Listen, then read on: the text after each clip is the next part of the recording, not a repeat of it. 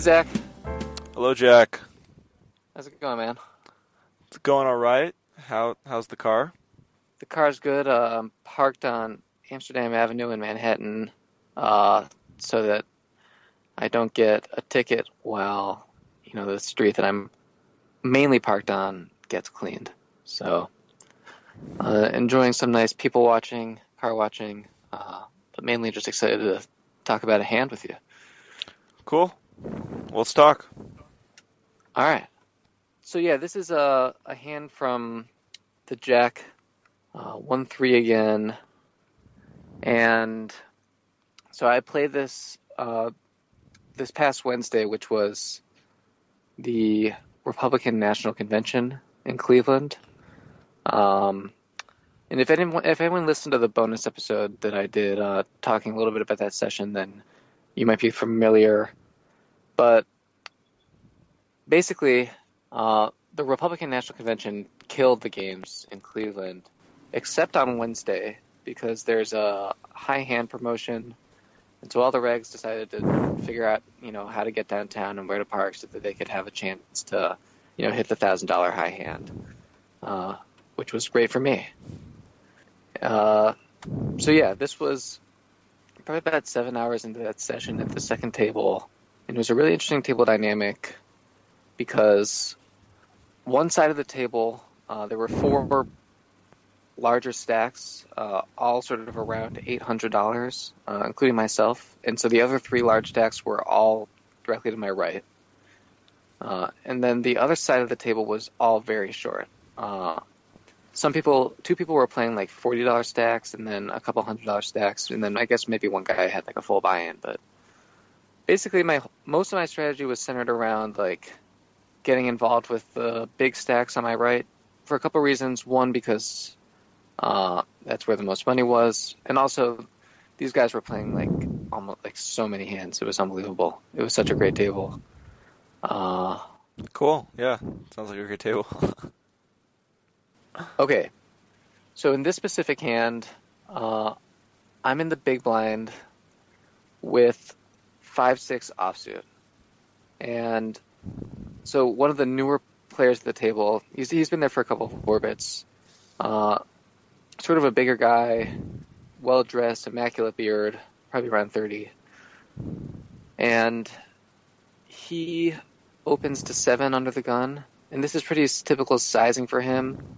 He's sort of like a mix of raise and limps. But he's doing that both with like a pretty wide range. I'm not exactly sure where the raises start and the limps stop. But he's probably V-pipping like 40%. Okay. And playing pretty passively post-flop. And I don't know if I mentioned this, he has $100. Okay, cool. This is his second buy-in for $100. And that's the minimum buy-in for all of our listeners. Yeah. Okay, so one of the other short stacks calls, not like the $40 stacks, but another one of the smaller stacks, like an older guy who like I haven't seen do very much. And then 2 of the large stacks, including the stickiest, loosest, passivist, most passive of all of them. Wow, that much time out of school, man. You're already regressing. So it's 5 to me to complete, and I did just because. How many other people are in the hand? There are 4. Okay, I'm not. Yeah. What are their stack sizes? I don't think you mentioned that. No, okay, so there's the preflop raiser is about 100. Yeah. There's an older guy with probably over 100, but less than 200, who calls and has never really been a factor in any pot that I've seen. And then 2 stacks of probably about $800 call. Okay. And I also have about $800. Yeah, so I think that's the key. I think if it's just like the first 2 players, or even, maybe 3 players, it maybe becomes a call. But like if just those 2 players are in the pot, I'm definitely folding. But when you have the 2 $800 stacks and you're that deep, while this is the bottom of my range, I think this is a slam dunk complete. Your implied odds when you have a straight or top 2 or something are just so large. Yeah, that's my thought exactly. I mean, I'm definitely not completing if it's just the small stacks. And I think it's a very clear complete with 5/6 offsuit. With 5/6 suited, I'd consider a squeeze, but as I said actually in the bonus episode, like I think squeezing at this table has proven to be pretty ineffective just because the two large stacks are sort of always calling. So I'm pretty much squeezing with like a merged range. Exactly. Yeah. There's no polarized range from from the blinds 3-betting with this type of dynamic. Yeah. So I'm just calling, hoping to hit the lottery, and win a big pot from one of these really sticky players with a big stack. So flop comes 10-4-3 rainbow. So I've got an open-ended. I check. Do you think there's a case for leading here? I don't. No, I mean, like, Yeah. I think when you're have like a stronger draw, and especially if you're in a less multi-way pot, I think that's when you could make the case for donking. But with a weak draw like this, a non-combo draw, I think it's a very clear check call, basically any bet, especially if there's likely going to be at least two people that put in money before it gets to you. And then, if it's just one bet or if there's a raise, then I would, evaluate. Mm-hmm. Yeah, I agree. Okay, so the pre-flop raiser bets 15 into 35. Mm-hmm. So, when he does this, I definitely don't think he's ever bluffing. Mm-hmm. I think the majority of the time he has top pair. I can't say for certain that he doesn't have a larger, like an overpair, but I think that given the sizing 15, it's pretty small. The preflop raise size, which I have no reason to think that he's always raising to 7.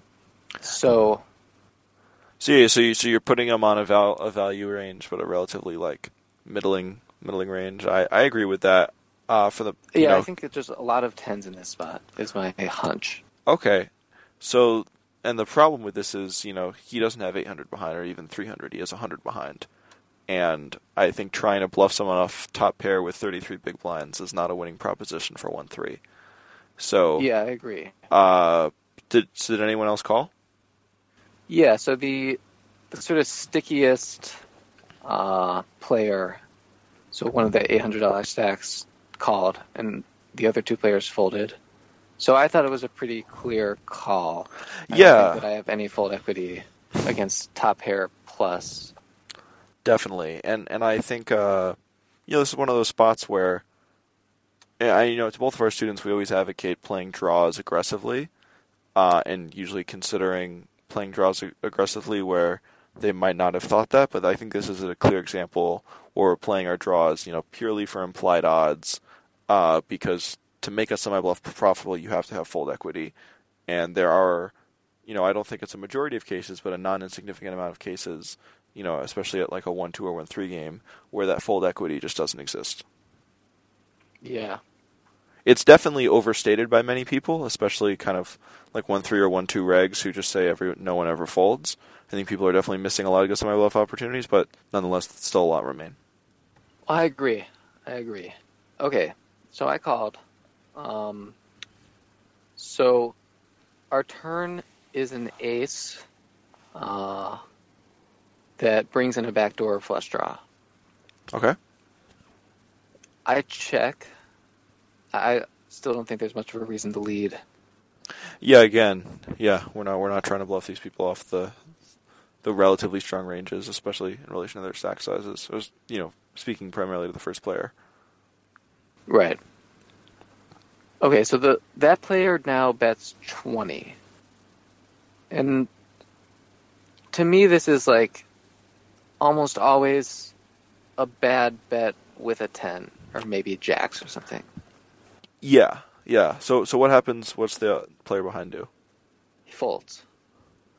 Yeah, I mean, it's if they have 300 behind, I think I'm going to go for the fold equity here. Well, actually, I would have gone for the fold equity on the flop. I probably wouldn't be getting here like this. But yeah, I think you have the implied odds, and you might even have direct odds to call here, or close. I think you probably have close to direct odds to call. So I think you just got to call, because this is one of those situations where, you raise and he's like, "Oh no, you must have me beat. You must have me beat." But I call. So yeah, I don't see a point in trying to raise him off his likely 10. Yeah. Well, I tried to raise him off his 10, thinking that this, someone who's buying in for the minimum and sort of betting small isn't going to want to call off with a 10 here. I don't think I have that many aces in my range, but I do think I'm playing them all like this. And I don't know if he'll realize that. So I went for it. And he called off with Queen 10. I think I do like calling in retrospect. I mean, obviously against this player, definitely calling is better. I think part of it is definitely like that I have direct odds in this spot. And I also think my implied odds, are very good. If I have enough fold equity, then it definitely becomes better to bluff here.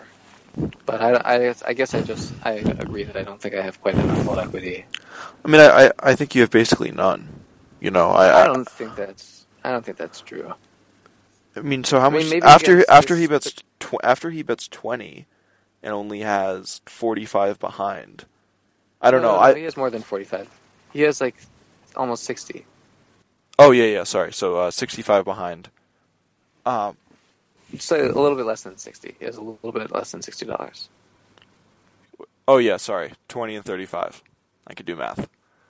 Yeah, I just think when someone's on their last $55 was the pre-flop raiser and bet twice, even if a weekly, in my experience, I would never expect them to fold any of their range here. I know that sounds like a strong statement, but I think when someone has this little behind, and especially because they're on their second buy-in, I just have never seen someone, fold in the spot before. I think maybe it's possible that players like that exist, and I haven't been playing live poker for forever, but in my limited experience, I would never expect a fold here. I understand like why theoretically someone who's on their second buy-in who's betting weekly, even if they're getting decent odds and the bet doesn't make sense, why they might fold. But I guess my question is, have you ever seen someone in a similar spot fold here? Yeah, I mean, I don't like have my bank of like all my poker memories like readily available like that, but I personally don't think I agree with what you're saying here. I mean, I think there's probably a large pool of players that are unable to fold, which is a bigger part of why these games are very good than people overfolding in these spots. And I think in this particular situation, yeah, it would be a better play to call. But I don't think I can get behind the statement that people never fold in situations like this. I think there's plenty of players that could be identified that would fold a hand like this in this spot. Yeah, and he also didn't insta call, which maybe isn't a good indicator of like, does he ever fold in this spot? But yeah, I don't think with the range we're assigning him, he's ever going to be insta calling. Or unless he has like just a weirdly slow played like set or something. Yeah. I think even though someone might be scared money when they're playing on like their second buying in and buying in for the minimum, I think when it comes down to the decision making process, like post flop, when they have a value hand of some sort, I think ultimately I don't really know, I'm just going to call instinct just kind of always takes over. Mm-hmm. And I could be wrong here. I would for any listeners who have had different experiences than myself, maybe one an experience like this, like that Jack has had here, where you've gotten a fold, I'd love to hear from you. I think this is something where like, I think it's just a good example of like translating like what theoretically makes sense and prescribing that onto players that just aren't thinking on that level, and just kind of have this set amount where once X amount of money is in the pot, or it's only X more to call, and they're stuck in, they're just never folding. I'll revise your statement to something that I can tolerate a little bit more, and maybe we can come to an agreement. Not enough players in the pool will fold in this spot to make it worth bluffing an unknown player. That's definitely I can true. agree with that statement. Yeah. I don't think I can agree with the statement that like 1-3 players never fold this spot. I think that's sort of an insane thing to say. But I mean, I don't think I could say 100%, but I think, Yeah, I think 90%, even 80% is probably way too ambitious to say that many of the, that percentage of the pool will never fold a 10 in this spot. But I can definitely get behind this being a flat. Yeah, I mean, I disagree about the percentages, obviously, but I think, that argument kind of doesn't really matter because, like you identified, the only statement that matters is based on, the percentage, whatever it is, it's certainly not low enough that it ever makes sense to bluff an unknown in this spot. Mm-hmm. Yeah. Well, he called it off with Queen 10 offsuit. And, I sheepishly mucked my hand after missing the... Or no, I didn't muck my hand. Yeah, don't ever do that. No, yeah, I rigged, showed basically the nut low, and he won. Basically the nut low? Isn't it the nut low? Oh no, 2-5. 2-5 would be a straight. Oh yeah, it was a nut low. No, 2-6, yeah. Yeah.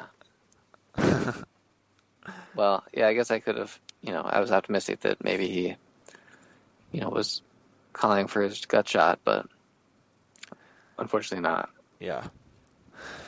Okay. All right. Another week.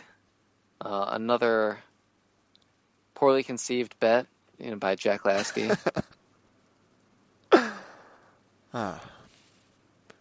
Okay. Man, you got to start bringing some hands in so that it's not always my mistakes that make it onto the show. I mean, I run a lot more hands at the beginning. I'm in the Middle East. I don't know what you want, Yeah, I don't know. Well, I guess maybe the listeners could send in some more hands. Those are more fun. Yeah, please send in more hands so Jack doesn't look as bad. That would be great. Yeah, thank you guys. All right. Well, take care, man. Okay. Bye. Hey guys, Jack here. I've got a bunch of really exciting news today. First of all, just in case you missed it last week, Zach and I offered a 1-hour free lesson. Now, the requirement was that you emailed us by the time this episode came out, so if you haven't done that yet, then please email us today at Jack or Zach at justhandspoker.com. Also, Zach and I are planning on starting to do some streaming of us playing on Bovada, and we'll announce the details of that next week, but that'll be coming up. But most importantly and most excitingly, we're ready to confirm our first live event with Greg Raymer. I know we've been mentioning that for a couple of weeks now, but it is officially confirmed. So here are all the details. So yeah, this is our first live coaching event. It's going to be this upcoming fall. It'll take place on Saturday, November 12th at the Poker on Air Studios in Akron, Ohio, where we'll host a 4-hour 2-5 no-limit hold'em cash game. The game will be filmed using Poker on Air's RFID technology and will be commentated by both Zach and I, along with World Series of Poker main event champion Greg Raymer. By signing up for the event, you'll receive the participation in the cash game, a live commentary by Greg and us, and a copy of that video, so you'll get to see your hole cards and everything. And it'll be followed by a catered dinner at the Poker on Air Studios with Greg, Zach, and I, and all the participants. So there's a $500 option where you get everything that I just mentioned, and also a page that outlines your strengths and weaknesses as a player, and some tips from Greg and us about how to best improve your game. And there's also a $1,000 option where you get a lengthy document called a Leak Finder, where we'll weigh in on every hand you played, including some that you folded pre-flop. You'll still get the page outlining your strengths and weaknesses as a player, but you'll also get a comprehensive guide with recommended resources on how to improve. For example of what that looks like, you can check out a Leak Finder Zach did for one of his students at our website, justhandspoker.com. You can also go there to reserve your seat, and you can always email us or ask questions on the site for more information. All right, that's a lot, but that's it. We'll see you guys next week. As always, feel free to write us in. We've been getting a couple more hands, so expect to have some listener hands in the next couple weeks. But yeah, we're always happy and excited to receive more. All right, we'll talk to you soon. Bye.